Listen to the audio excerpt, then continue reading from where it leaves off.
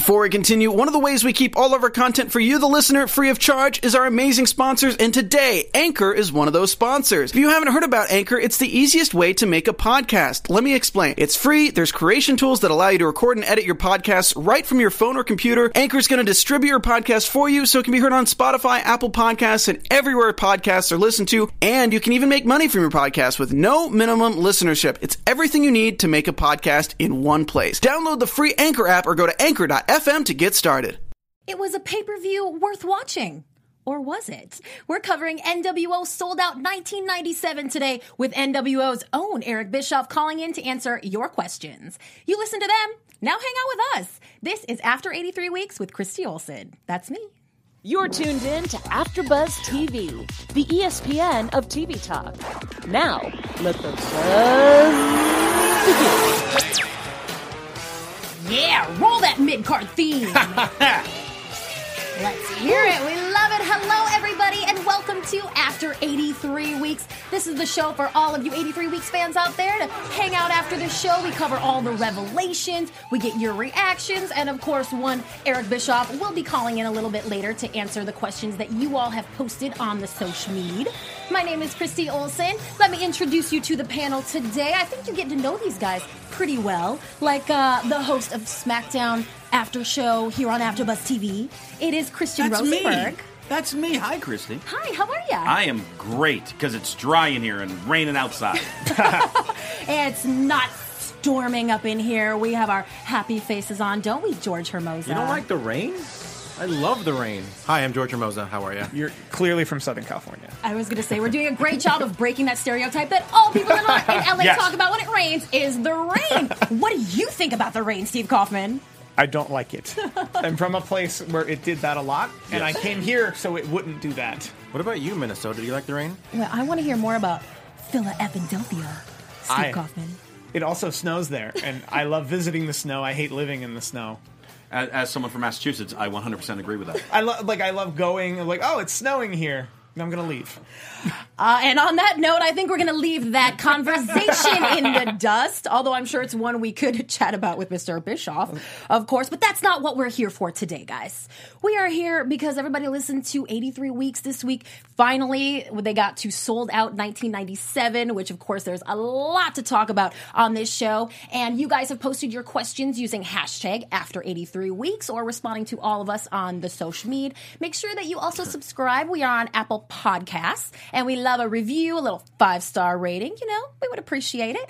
But make sure you subscribe to the 83 Weeks YouTube channel. We are very grateful that Conrad and Mr. Eric Bischoff have us on their channel. So I think I just talked a lot. Yeah? I say not Consensus? enough. I say enough. So let's jump into what Conrad Thompson said is one of the worst pay-per-views in history. I feel like they say that about every show they cover. But Bischoff explains this was a means to an end. The success is still, they're thriving right now. WCW early 1997. And Eric Bischoff gets this genius idea for an NWO pay-per-view. And he was not shy about letting us all know that. I don't have the huevos to say this to him, but I just want to say Why that not? I just feel like they were writing. They feel like late '96 they can do no wrong. They can do nothing. Everything new to touch the gold. I think they got very cocky in doing this pay-per-view so soon that this was kind of like a down to earth kind of pay-per-view where it's like, you know, oh, maybe we're not as everything we do touch to gold. And because I like the concept as a fan, I absolutely love the concept of what was happening, and I was totally bought. Well, I think it's more so, and they discussed it, I think more so actually towards the end of the podcast than at the beginning, was we did it on a Saturday. Mm-hmm. We did it the same week as a Clash of the Champions. I think they said it was around the Super Bowl. It was the week before the Royal Rumble, meaning it would be 2 weeks before the Super Bowl. If that's still. But more importantly, Nitro, Clash of Champions, Saturday pay-per-view which is just it's still really unheard of, really, other than NXT takeovers. Watching wrestling 3 nights a week? No, I'm talking about pay-per-view on a It's not Saturday. like it was the first time. It's not. WWF used to run on a Saturday. Right, and look how much better their numbers have gotten since they switched to Sunday. Well, I mean, they have network pay-per-view. Well, switches now, but I mean, even back then. Royal Rumble ran on Saturdays. Well, but when you look at the card of this show, there might be some other issues. And one of the things that they brought up really early on in this show was Conrad was like, but it's an all-heel card.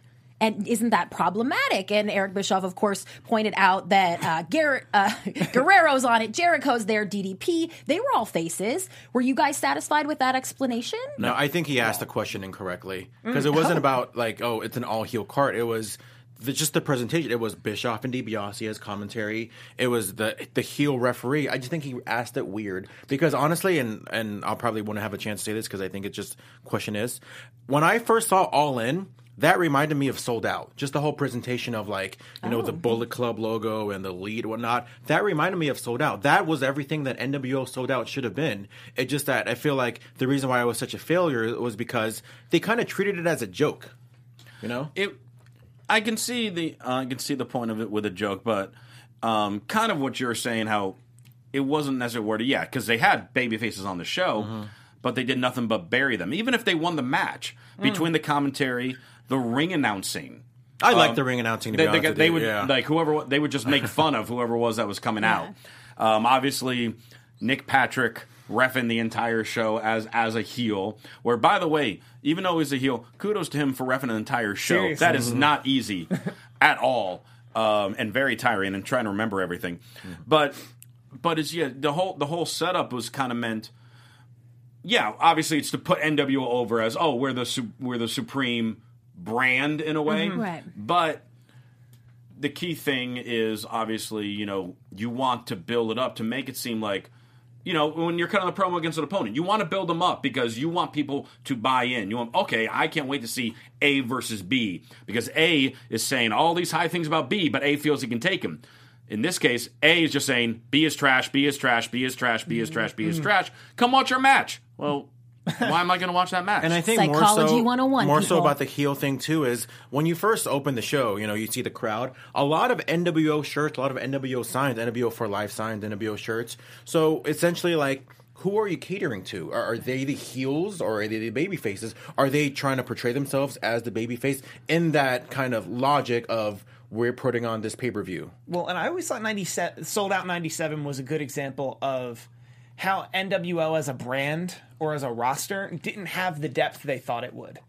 Because if you talk about NWO as a concept, you would think by now you would have people who are NWO members who are also just baby faces for whatever reason.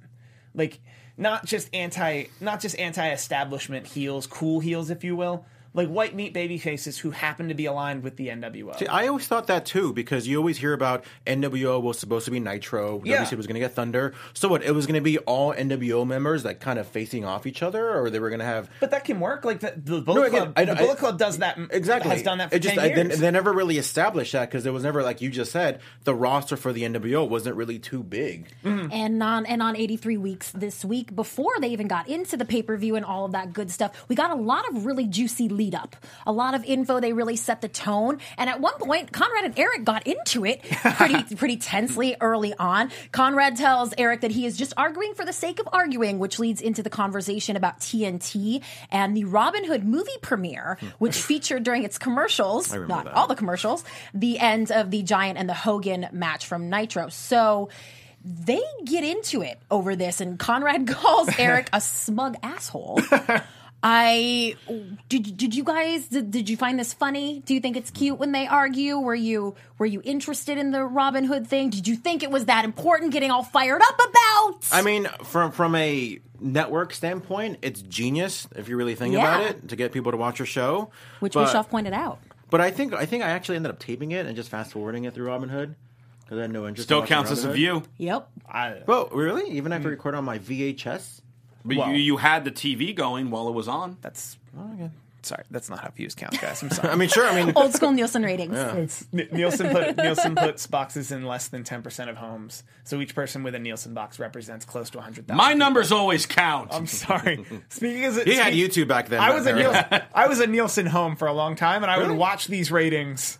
I would watch myself like change these ratings. Like later, I feel like this explains so much about you that you were a Nielsen ratings kid. I wasn't a Nielsen home growing up. I was a Nielsen home in my like mid to late 20s. Okay, you are even giving more. yourself far too much credit right now. Meaning, Steve I Kaufman. would watch Raw go up a full 0.1 because I watched Raw. That's what the It's your fault. Too much power. it's really too much power. Some weeks I was not watching. Well, I wonder if you guys were watching Mark Marrow when he was around. There was a really interesting little tidbit here where Eric Bischoff admitted that when Mark Marrow jumped ship, he was hurt because they were friends. And then Mark Marrow went on and said all that stuff about how he didn't get drug tested. And do you think my first thought when this all kind of rolled out was, do you think you'd ever hear Vince McMahon admitting that his feelings had been hurt by talent? We would never hear him admit it, but No. we know it's happened. Mm-hmm. Yeah. Well, I think the Andre the Giant documentary where he talked about how, and it wasn't even that Andre hurt him so much as like he felt hurt for losing Andre, and he mentioned like I compartmentalized that. Well, Randy Savage is the best example. Yeah. Of like someone who actually hurt Vince. And Yeah, Vince like just that. I heard never brings it that's up. one of the reasons why. Like you never heard it because like they were really close, and then for him to jump ship just randomly, it's like, hey, that kind of. Like, I mean, obviously he's never going to admit it because he's Vince McMahon. Plus, he doesn't have a podcast where he can admit that on. Well, that's just it. Maybe when he's done it, he takes a step back. Do you can you see him becoming someone who's open like that? No. Yes. He's going to run the XFL until it's all over. But we kind of see glimpses of that. Like, I'm so fascinated by anything we see from Vince McMahon. Not Mr. McMahon, but Vince McMahon. But you kind of hear, like, glimpses of, like, yeah, just like he's a very sensitive guy, apparently. Well, the one thing I find with Mark Marrow in this is because, you know, when he went to WWF, he was starting to get a real good push. He had an Intercontinental title run. Then he got hurt. And then all of a sudden he came back as a new gimmick that wasn't like a Johnny B. Bad gimmick, but then it was all about Sable, and he fell to the wayside. But I find it interesting because like if you follow Mark Marrow today, he is one of the top like anti-bullying shows around the country and everything. So I'm actually really curious. Spoiler, a question I might ask Eric later, as far as like if he has any type of relationship with him today, or what he thinks as far as what Marrow's doing right now. Yeah. Because it's very different than what was being described during the podcast. That's right. Well, let's talk about another guy, Mr. Shawn Michaels. This topic was sort of intended to talk about if he was coming to WCW, if Bishop wanted him to, but it really turned into Conrad saying he found this little blurb online that kind of inferred that maybe Bischoff and Shawn Michaels had an issue stemming from their AWA days, which Bischoff said was so ridiculously untrue. Had you guys ever heard of that before? Heat between Shawn Michaels and Maybe Eric because it Bischoff? wasn't true. Not from a credible source, which I know I never in heard the of wrestling world, like I think he even mentioned this is kind of a message boardy thing to begin with. Right. Or was that something? I think it was Yeah, here no, where he he did. was like, "This is." Meltzer didn't even say this. Yeah, this is just floating. I've never heard of anything like that. It sounds like one of those things that someone would just guess might be true and say, right? Yeah, because I feel like they're like Bischoff said, like what Bischoff joined AWA in what 88 or 89. Rockers kind of came back in like around that time. Like, I Right, just that feel was like just their as they were cross getting would ready to barely leave, pass, yeah. Yeah, and he also did a pretty good job of trying to explain like these are the times I was even ever in the same building as them, Yeah. and there was nothing like. Okay, well, I am very curious to hear your guys' thoughts on Kevin Sullivan, Chris Benoit, Nancy Kayfabe, and the boys, and anyone else who was there at the club at 12:30 at night. What do you think of this story that they fabricated this thing to trick the other guys into thinking that their angle was true? If it was true, I mean, one thing that I hate, and I've dealt with it, you know, in some independent companies I've worked with over the years, where someone does an angle and they don't tell the rest of the locker room. I remember a specific one where one wrestler came out after his match. He just pretty much because kind of like swore at the other guy. The guy who owns it came out and it was almost like shoot style. They were getting into it. They were like shoving, pushing each other, and literally the locker room emptied to separate them in the middle of a show. And that wrestler and the owner knew all about it. Yes. Didn't tell the rest of us. I love that stuff. Oh, I hate it. It's beyond insulting and disrespectful to everyone else because they're legit trying to save you from getting your ass kicked by that wrestler. People get hurt in locker room clear-outs. Yeah. That aren't the two people that are being separated. Right. Because it's a bunch of people jumping to their feet immediately. So, I mean, yeah, it's one thing, all right, we're going to do this angle, and you tell a few people who are going to be the ones like to run out separate, hey, just let me know we're going to do this on this cue, come out here. But the fact that it didn't, and like the locker room just cleared out, threw that wrestler out of the locker room after the show because they thought, oh, what are you doing? And then it came out that they just planned it all, and it just really pissed me. I stopped working for that company after that show. I quit that company. It's so funny, though, that you had such a genuine reaction to it. You still, to this day, have feelings about it. And Bischoff, in this episode of the show, was very honest about, like, that works really well sometimes. And I think that's probably why. Not all the time. Right. I think there's a line. There's a line. There's definitely a line. There's a line. It involves cats and a mic. Yeah. You like that? I did. I like that. Do you guys think that Scott Hall has this reputation that he likes to piss people off? Yep. What did you think of this story Hear all of the about Jerry it. Sags I've heard- fight? I think this is exactly how everybody says it went. Mm-hmm. I mean, even like in Jericho's first book, I think he said, no. I forgot. Yeah, Jericho's second book, actually. I think when they came back to WWF, the Dudleys were there, and Scott Hall was like, "Oh, what's your guys' finish again? Just something new to kick out of." Like, and it's like, but knowing, like, that can be funny, but it's like knowing his reputation. I'm sure he said it so smugly, Right. You know. He's the king of smug. So yeah, that doesn't surprise me, and I just kind of always like not sad because I know he's kind of redeemed himself, but like you always hear about how genius Scott Hall is, like how like he's probably one of the best guys to learn from. So kind of like Bischoff picked him to be on his fantasy booking team a couple weeks ago. I never meeting Scott Hall. From all of these backstage anecdotes I've heard, he sounds like someone who thinks he's the smartest guy in the room, and probably is, but has been beaten down by not having the ability to make any decisions. Mm-hmm. And if you think you're the smartest guy in the room, and other people say you're the smartest guy in the room, but then they don't let you make the decisions, you find ways to amuse yourself. And that's what this sounds like. Mm-hmm. That's what he's constantly up to. Well, let's jump right into NWO Sold Out 1997. Do we have to? Oh, we do. Well, you guys got rolling a little bit on this at the beginning about kind of what you thought of this, but I want to take you back. All right, let's go back 22 years. Yes. What do you remember this pay-per-view? Do you remember it being a thing? Yep. Were you excited about it? Absolutely. Those first few minutes, do you remember your reaction? Like take us back, Rosenberg. Well, I did not watch it live, but when I eventually, so I was excited about it. I was excited on the concept of it, and then I saw it, and oh my god! I mean, the way they described it as like the worst pay-per-view of all time, it probably is the worst pay-per-view of all time. And at the time, now this isn't the Twitterverse convincing Of you course. now or smart marks now knowing more than they knew back then. At the time, do you remember thinking that it sucked? At the time, I thought it was bad. I mean, love the ladder match. Right. Of course. I enjoyed the tag title match. But again, and it's kind of even, back then, so I was 14, 15 at the time. I was already trying to get into like some announcing and commentating and hosting things back then.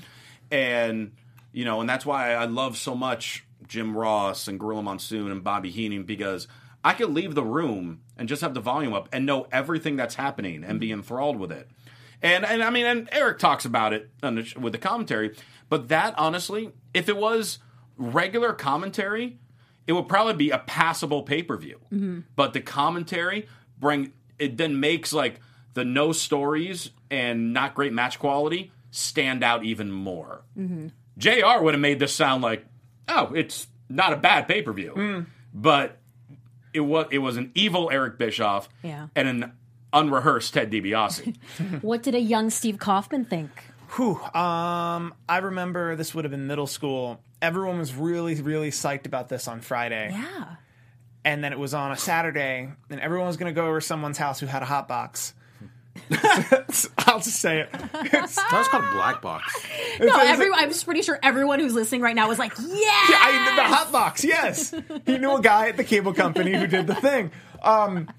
But I wound up not being allowed to go, and then I remember Monday I was like, "How was it?" And everyone was just like, "Ugh, it's not good.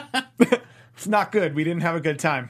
All right, and you can tell us after the show what you did to get grounded or whatever, why you couldn't go, because I'm dying to know. Well, Eric Bischoff did mention his commentary and that he was just crapping on WCW the whole time. I'm really surprised that he would kind of let that happen at that time. He knew more. Seems like everybody should have known more. And even to this day, it seems like he's sort of like. Like I said, I just feel like they thought that their ish didn't stink. Like they thought that like they can do no wrong. And I do have a question in regard to that when he comes on. But yeah, because again, I thought the build-up was amazing. I thought the excitement, I was totally excited for it. Again, I thought the stage, the design, everything about it looked amazing. Because I know Steve knows about this, where like I like different. Like, it looked nothing like any of the previous WCW pay-per-views that we've ever seen. Right. Even WWF pay-per-views, it was nothing. Even like the whole Miss NWO, like that's fine. I don't care about that. I mean, yeah, it could have been a little bit more rehearsed, but the fact that it looked different, I was in. I was in. But again, the execution of it, just the whole like, wait, so who's the heel, who's the face? One thing, like, I mean, no offense to some of these guys, but like VK Wall Street versus like Jeff Jarrett. I was kind of like, okay. Well, also, like, they seem to be riding on their coattails on a brand new concept. Like, you can't do both. Mm-hmm. Like, you can do a Starrcade and ride your coattails that year because you felt you had a great year and, like, we're kind of phoning it in. No, but he did. Bischoff did contradict himself a little bit. He went over and over how they were trying to do something different, but then also admitted that, like, with Ted DiBiase, they were just doing the same old thing. Mm-hmm. Well, Encyclopedia of Professional Wrestling, George Hermosa, can you fill us in a little bit on Jeff Katz? This is the first time we see him. What happened to Jeff Katz? I mean, apparently, I don't know if did you work on this little project like a few years ago? What project? Apparently, like he was. First off, he's like a young guy who had, I guess, like a Hollywood dad, but was loved wrestling. But I guess recently, like maybe 7-8 years ago, he was trying to put together this like wrestling project. I think it was called like Wrestling Revolution, whatever. And like they brought in like I was MVP not a part of that, but I know a bunch of people Kenny that were in Omega, that. and they all use like weird names. They got a bunch of episodes off the ground, but they never did anything with it. But he's a Hollywood guy now. Did he have distribution, or is that the problem? I think that was the problem. Okay. But also like hearing what I heard about it, because I did have friends that worked the show, it wasn't great. Fair. It wasn't great. But I think that was pre-Lucha Underground, so I think that kind of... Oh, yeah, that was a few years before that. Lucha Underground. Oh, and you're probably talking about the same time frame as Wrestling Society X? No, it was this was like after Society X. 2010, 2011. Yeah. Okay. Fair. Okay, no, I remember. I tried to do a little searching today, and I didn't find much, so I knew you'd know. I know a little bit. Well, just real quick, though, I want to give some kind of credit as far as how it opened the show, because Jericho Chono, on paper, that match should have been awesome. Mm-hmm. Right. So I think that they were trying to go for that quick opener, but that match was not good. And you would think that match would be a lot better based on, Jericho's experience in Japan, Chono being awesome. But, I mean, I know you watch all the pay-per-views back, not too long ago. Yeah. That match was not good. No, it wasn't. Well, the guys kind of glossed over those first few matches. It seemed like there wasn't much to talk about them besides, Buff Bagwell's calf implants. Well, because I find fascinating. You didn't know that? Because there wasn't much to talk about because there was no storylines with the matches, and they pretty much were burying them on commentary, so we didn't really get to experience much psychology because we were so distracted by the commentary, and the matches were just there. And I saw, because even in that Jericho Chono match, and again, not that this helped or didn't help, but like as soon as Nick Patrick did a slow count for Jericho, you can hear the audience like groan. They were like, oh, it's going to be that for the entire show. We kind of saw it. It's like you can see the audience is like, all right, now we got to get into other things, because they did cheer for other things. It's not like the energy was out, but it's like, oh, okay, well, but that's what you guys are doing. They'd rather Chono just be better. That's what makes NWO a cool heel. Like, they'd rather he just best Chris Jericho versus a referee win it for him. Right. Well, there was a WCW Tag Team Championship match as well. What was this controversy about the belts? Well, fill in the listeners so was that don't know. Randy Anderson. I asked him a few weeks ago. I brought that up regarding like using the referees and storylines, and so this was where Randy Anderson stood out. So bunch of people in WCW, including referees and other wrestlers that were not part of the show, were in the crowd, Right. like watching and just like shaking their heads in disgust of, well, they're getting paid maybe they're getting paid to be there or just to fill up seats, who knows? But there's a point in the match where Nick Patrick, I think, takes a bump, and then Randy Anderson, who's a WCW licensed official, hops the barricade, does not get attacked by security, hops the barricade, goes in the ring, and makes a 3 count, and Steiners are being declared the winners.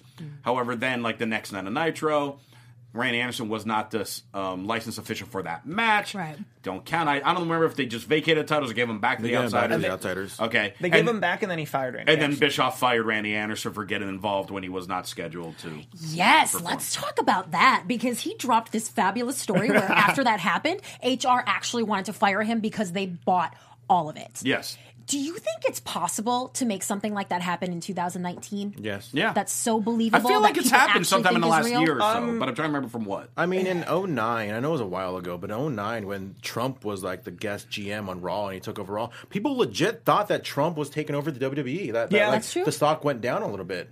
Or I remember It was 10 years ago. it Go would have figure. been 07, 08, whenever the Vince McMahon limo explosion was. Right. They had Oh, to they issue, went nuts about well, that. they had to issue a press release the next day. WWE, as a publicly traded company, had to issue a press release the next day, pretty much giving up the whole angle. That Yeah. Mr. McMahon, who is a character on our TV show that's portrayed by Chairman Vince McMahon in a storyline, was killed in a limo explosion last night. Lo and behold, our CEO and chairman is still alive. It just kills the whole angle. Well, that whole Chris Benoit thing didn't help things. Well, but that was All right, that was speaking weeks of, later. Speaking of things that didn't help things, thoughts on Miss NWO now that we got the whole behind-the-scenes story from Eric Bischoff? We know he agrees it wasn't well executed, it wasn't rehearsed. So, Go ahead. content-wise, I do agree it could have been just a tighter, better, funnier segment or segments. On the wokeness-wise, I guess I'll say, American Pie was 1999, and I would argue there's nothing worse in American Pie than you would see in the Miss NWO pageant. No, that's true. Or like any comedy of that time. So to hold it to today's standards would just be unfair.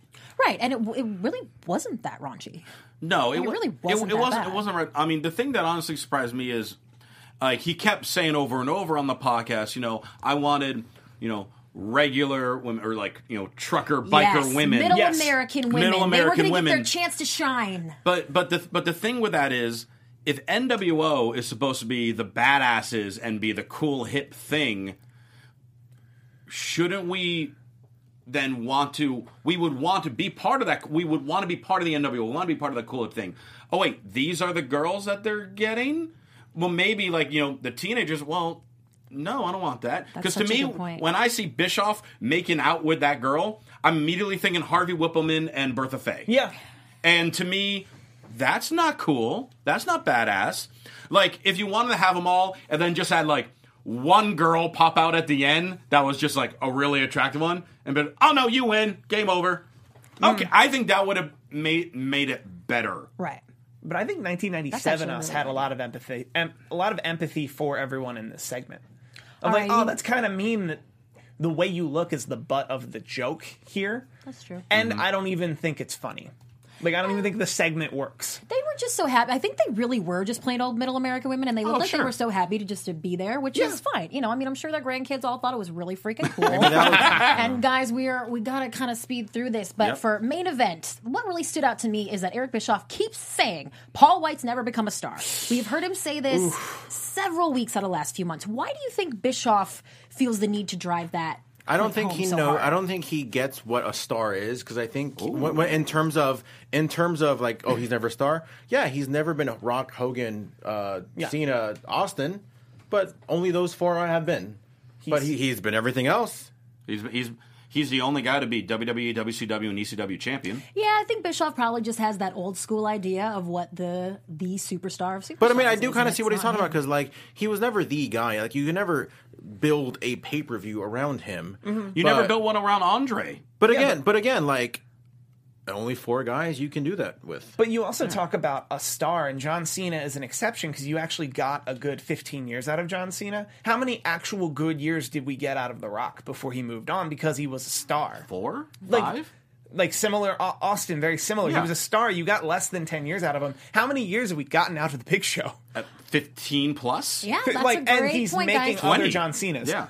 That's great. Let's do a few quick dirt sheet debunks. Uh-oh. There was a lot of them this time. Meltzer saying that Bam Bam Bigelow deal initially fell through. Eric Bischoff said he didn't know, but he clarifies that he did not want Bam Bam in the NWO. I believe it. There was another report that Randy Savage new deal was less days, $1 million, and that it was all about the Slim Jim deal. Bischoff really set that straight. He said everybody was getting limited dates. They split hairs over limited versus less and some words there. And the big one, Meltzer reported that New Japan was not wanting Sasaki to lose in the pay-per-view, and Bischoff called complete BS on that. He says it was never an issue with New Japan, ever. Not only right now, but never an issue with them about putting the American guys over here. We have no choice but to take his word on that. I could see that. I have a choice. All right. But I have But a no, choice. like- I have a choice, but I take his word for it. Okay. You know what No, I mean? I could see, and I think he elaborated enough that it didn't come off completely false to me, but I don't know. Maybe they seem to be making the decisions together, that there'd be on occasion some butting heads, but ultimately they'll decide on what they decide on. But that's less about our guys losing to your guys and more about what we both want as a unit moving forward. And I think that's where the reporting comes from, and that's where the narrative we all believe came from. That's right. Well, shall we get the man we are chatting about on the line? You know what? I think we should get the man we're chatting about on the line. Maybe ask him. Perhaps. All right. Oh, great. Well, everybody's in on that plan. I'm letting the panel know that that's going to happen. We're not doing it unrehearsed. It's happening. So I hope they react genuinely. All right. Oh. And on that note, we'll be back in just a minute with Eric Bischoff. Stay tuned.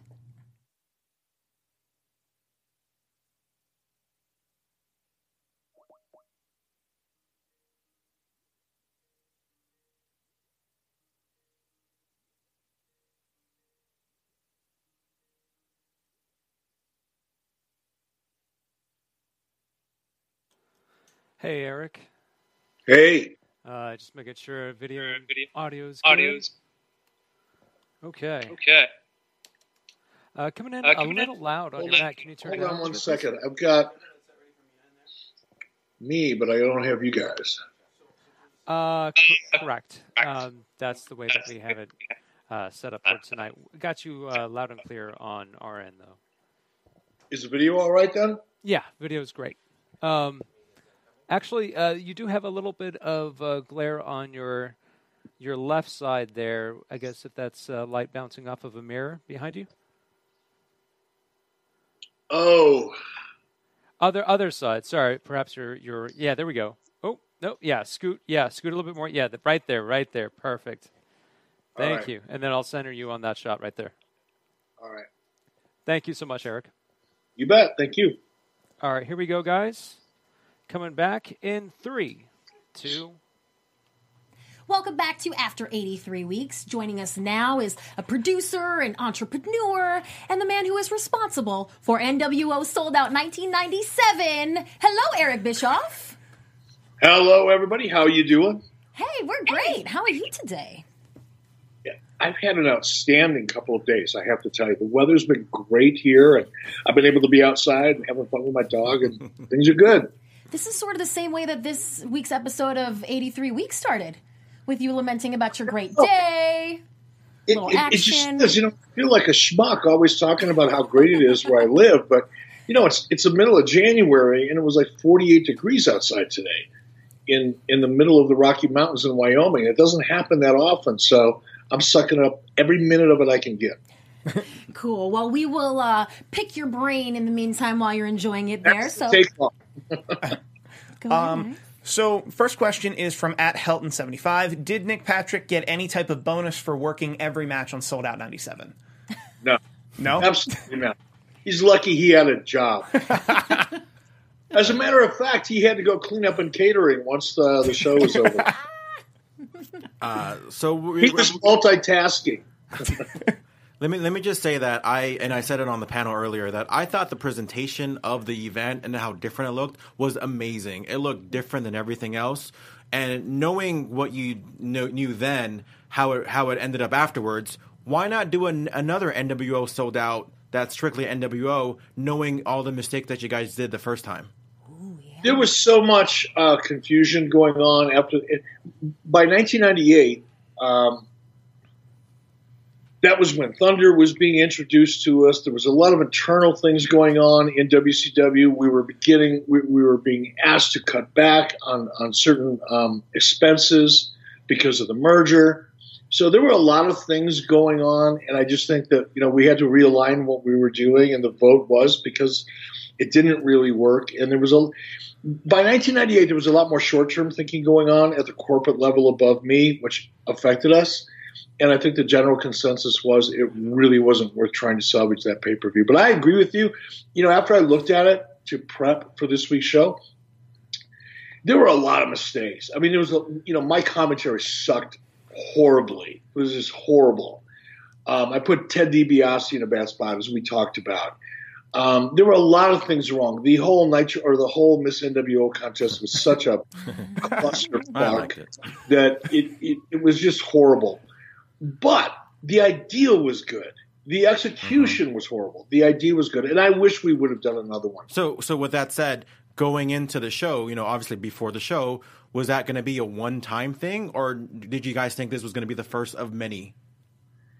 I think the idea was we were going to try it. And it wasn't just let's do a pay-per-view that the NWO controls. Again, we tried a lot of different things. I mean, that really was an experiment. We did so many things that you wouldn't normally do on a pay-per-view, taking away the entrance music from the babyfaces, for example. On paper, wow, that's a really heelish thing to do. That's what the NWO would do from a character point of view. It made a lot of sense. But in the execution, it really it didn't do us any favors with the crowd.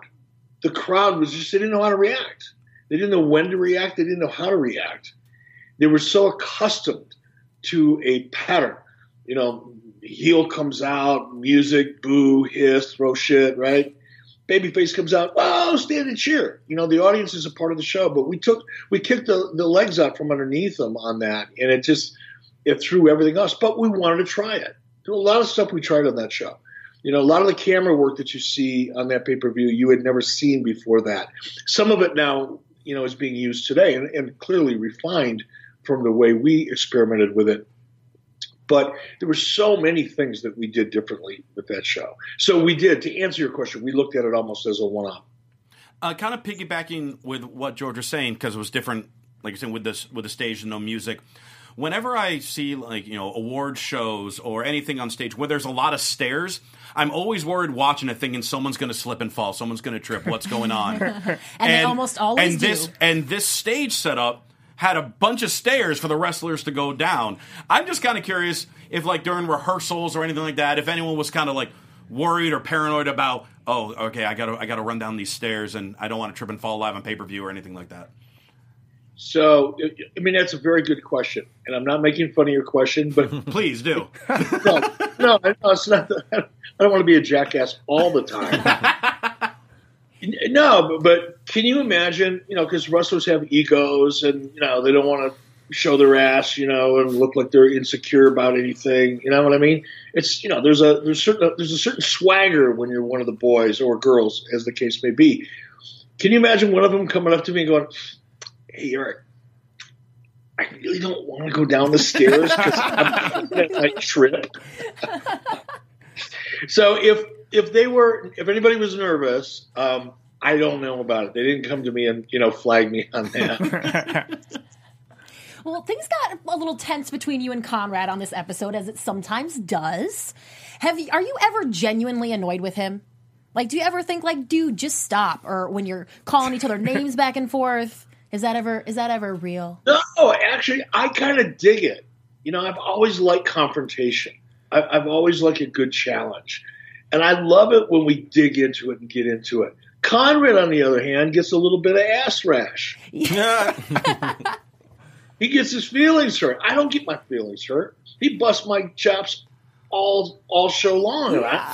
And I don't get angry about it. But, man, if I – when he gets really hot is when I bury Dave Meltzer. He hates that. And I love it. So I do too. It's given us a whole segment on this show, so we appreciate it. Speaking of confrontation, after the Robin Hood 97 incident where you had to... Oh, he's got it. Speaking of confrontation... Speaking of people we hate, I hate Steven Singer. Speaking of confrontation, with the TNT Robin Hood thing where you aired a main event during the commercials, were there times after the fact that you can remember that you had to push back against TNT and point to this as a disaster? No. Okay. No. Look, you try things, right? From the launch of Nitro, which was an experiment, that show was different than anything anybody else had ever seen before. We broke the paradigm with that show. As we evolved from a creative point of view into the NWO era, which subsequently became the Attitude Era, make note of that. The product, evolved even more, and we were constantly trying things that had never been done before. Giving away the competitors' finishes on live TV 3 minutes before their show started, never been done before. Calling out Vince McMahon, never been done before. So many of the things, and from a production point of view, we were the first people to ever allow the show to unfold and the story to be told backstage. Mm-hmm. Prior to that, the backstage area was nothing more than stand-up interviews. We opened it up. We put people in a production truck. We had stuff go down inside of that truck. Nobody ever seen that before. We literally peeled the curtain back and exposed the business in a way that's never been done before from a production point of view. A lot of the techniques that we use had never been done. So the show, had always evolved and was continuing to evolve. But guess what happens when you try shit? Sometimes things fail. And with Brad and I've always been, give me a challenge. Let's try it. What's the worst that'll happen? No one's going to die. No one's going to go to jail. You might have to talk about it in 20 years on a podcast and admit you were wrong. No, but I'm never afraid to fail. And as a creative person, you can't be, especially in the wrestling business where you're constantly pushing the envelope. If you're afraid to fail and you're afraid to try something new, you're just going to be repeating everybody else's mistakes for however long you're able to.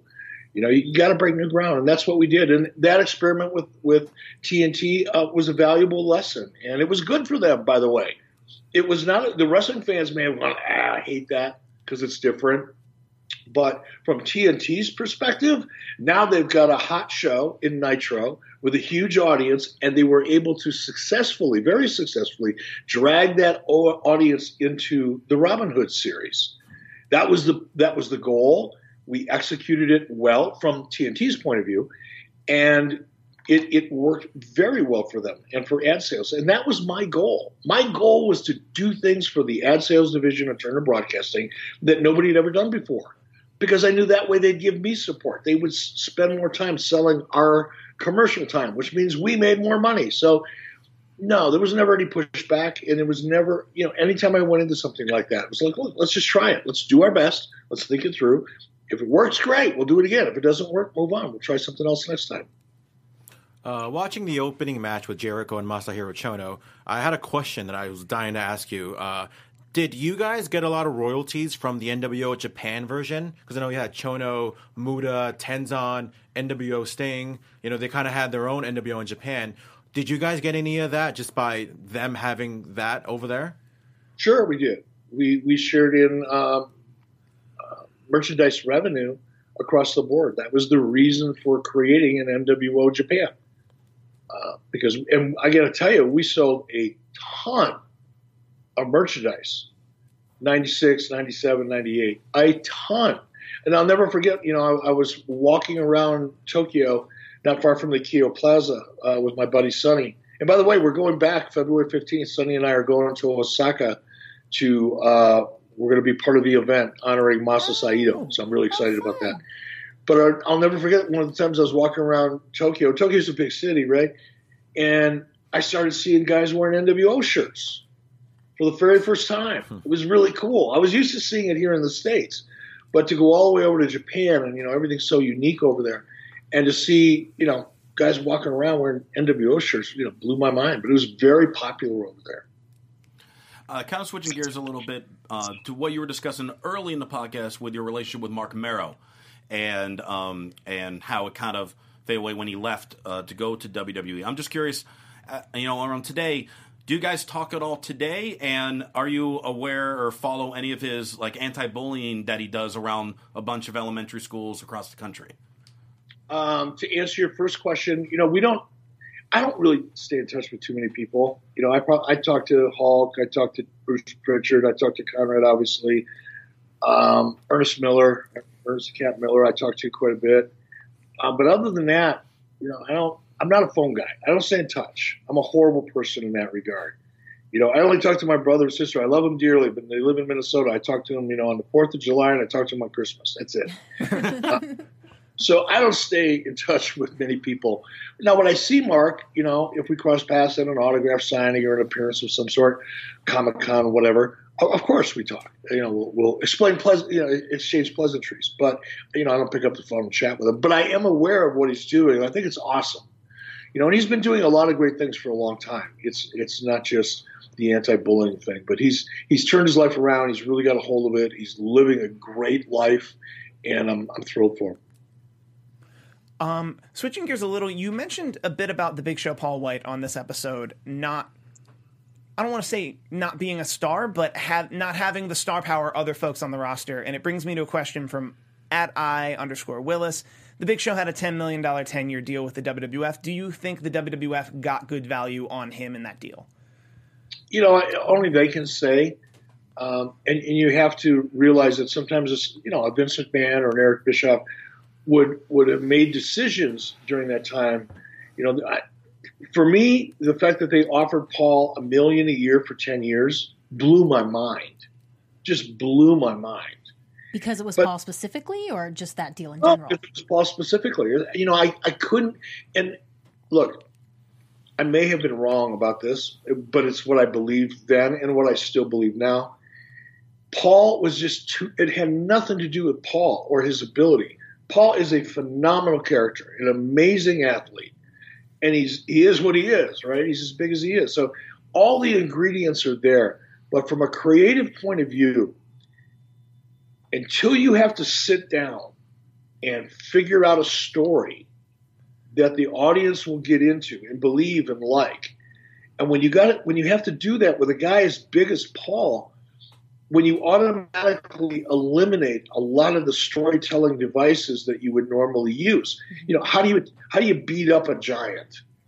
How do you get sympathy? People hear these words and they talk smart and they think they're smart. They think they understand the wrestling business and they really don't.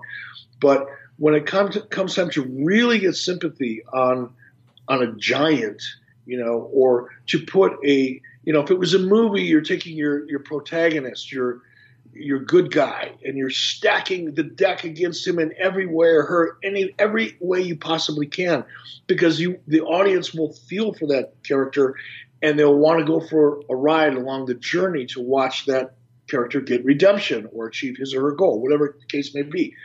Well, if you try to apply that same kind of basic storytelling framework to a guy that's 7'4" and 600 pounds, how do you do that? How do you make that guy sympathetic? How do you make the audience want to see him overcome a challenge? And by the way, what challenges can you come up with that'll really get people interested over an extended period of time, 52 weeks a year? Mm-hmm. It's almost impossible. It was for me, maybe because I was limited creatively. But guess what? Vince McMahon didn't figure it out either. They used Paul in some very high-profile spots, and he had some main events. And it's not like Paul, was a non-factor in WWE or is. He certainly is an important, vital part of it. And I don't mean to take anything away from Paul, but I think when you're that big, you're limited. Just like if you were, 5'4" and 135 pounds in a wrestling business, you'd be really limited. There might be a little spot for you here and there. But man, what do you do with that 52 weeks a year? And that's what I meant to try to articulate about Paul. All the talent in the world, but his sheer size limited the storytelling parameters for him so much that I just couldn't see a long-term big money investment with him. Well, and if you go back, and if you're really objective, and I try to be, I may not be, I try really hard though. Was he really a superstar in WWE over the last 20 years? He was a star, but he was not a John Cena. He was not an Undertaker. You know, he was not a Rock. He was not a Stone Cold Steve Austin. He was not a Ric Flair. Certainly not a Hulk Hogan. He wasn't an Andre the Giant. No. But That's what he was. do you feel then that Kevin Nash is identical to Paul White then, or is he different? Because there obviously he's another big guy, same kind of stories to go on how to beat him. It's a really good point. It's a really good point. And the answer is yes. It is really difficult. You know, can you imagine trying to bring and I know Undertaker worked a lot, you know, back when he was working a lot. But, you know, I think Undertaker works now because he comes in. And it's almost like going back to the territory days, you know, when, you know, I lived in Minnesota, the Midwest Territory, and Andre the Giant would come in once a year, maybe twice for a month to work one program, and then he's gone. And they booked him in a way so that, you know, when they knew when he came back, it would be like, oh, man, he's coming back. The Monster Slayer's coming back to clean house, you know. I can't imagine trying to do that 52 weeks a year. But yes, to your point, the same type. It's not as bad with a guy like Kevin because there's certain ways you can get sympathy on a guy like Kevin, or put him in a situation that most people would think he'd never get out of. It's a lot harder to do that with a guy like Paul. Paul was a lot bigger than Kevin. Yeah. But Kevin still had limitations. And there was limitations on what big guys can do dynamically, physically, just watching, you know. Especially now we've all become accustomed to such great athleticism that's built within the storytelling. You expect more of that athleticism now. Guys that are that big, they can only do big guy stuff. They can't fly. They're not coming off the top turnbuckle, spinning around and doing cartwheels in the air and coming down with an elbow drop. It's not happening. So by default, you're somewhat limited. Yeah. Well, it's good. Well, I'm glad we got that clarification. And I'm going to let you go, sir, before any of these guys go all Conrad on you. Did I talk too much? No, we love it. I'm just afraid that one of these guys is going to come at you a little bit hard here. So I'm gonna let you go before anyone insults anybody. There's those martial arts moves we heard about on Sold Out 96, 97. And didn't you show off though? Like, did you have that golden rose? Yes. That rose covered in 24 karat gold that you were showing a little bit. There it is. For Christy. Ooh. Aww. I enjoy doing this show so much that I want to give this to you. Early Valentine's Day present. Oh, that means so much to us. Wow. Well, not us. It's only for you. That's what I was going to get her for Valentine's Day. It has nothing to do with those other jugheads. I assume that you just do this to be nice because you feel bad for us. So I really appreciate that. Thank you. All right. You guys have a All right. Have a great week. We'll talk to you next week. All right. Bye. Oh, I couldn't love him anymore. But I think after that, I do a little bit. Yeah, he got you a rose covered in 24 karat gold. Oh, I love it. Well, guys, give out your social media handles. Let everyone know where to hit you up at and what you'll be getting them for Valentine's Day. Well, I don't know if Valentine's Day is still a month away. But Twitter, @Will Rosenberg, Instagram, @TheWillRosenberg, ProWrestlingTees.com/, Christian Rosenberg, ColorOneElbowBrand.com, promo code Rosenberg. Save yourself 10%. Yeah. And, of course, you can catch me on AfterBuzz SmackDown. You forgot there's a wrestling show that we're going to be at on January 25th. I was saving that for you. At the Moose Lodge in Burbank, California, Wrestling Pro Wrestling. You can see, I don't know what I'm doing yet, but I'm sure I'll be devastating. But you can follow me at G Hermoza, GHERMOZA, Twitter, Instagram, on the social media. Is that what it is? The social media. And I'll be evil at that show. I will be evil. You can find me almost exclusively on Twitter at Steve Kaufman. That is KAUFMANN. I run a lot of YouTube channels, including the one you're watching me on right now. So if I tweeted the link, I'm involved. Support me. And get ready for a huge announcement coming in 3, 2, 1. Steve Kaufman will be joining me this Sunday on Something to Wrestle After. That's right. You guys asked for it, and we are bringing you an after show for Something to Wrestle with Bruce Pritchard. So make sure that you follow us all, and we'll keep you up to date on where to find us. And we'll see you Sunday night. So thank you so much. Have a great week. Bye-bye. Our founder, Kevin Undergaro, Phil Svitek, and me, Maria Menounos, would like to thank you for tuning in to AfterBuzz TV.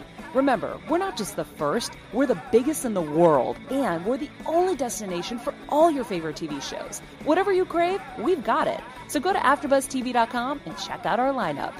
Buzz you later. The views expressed herein are those of the hosts only and do not necessarily reflect the views of AfterBuzz TV or its owners or principals.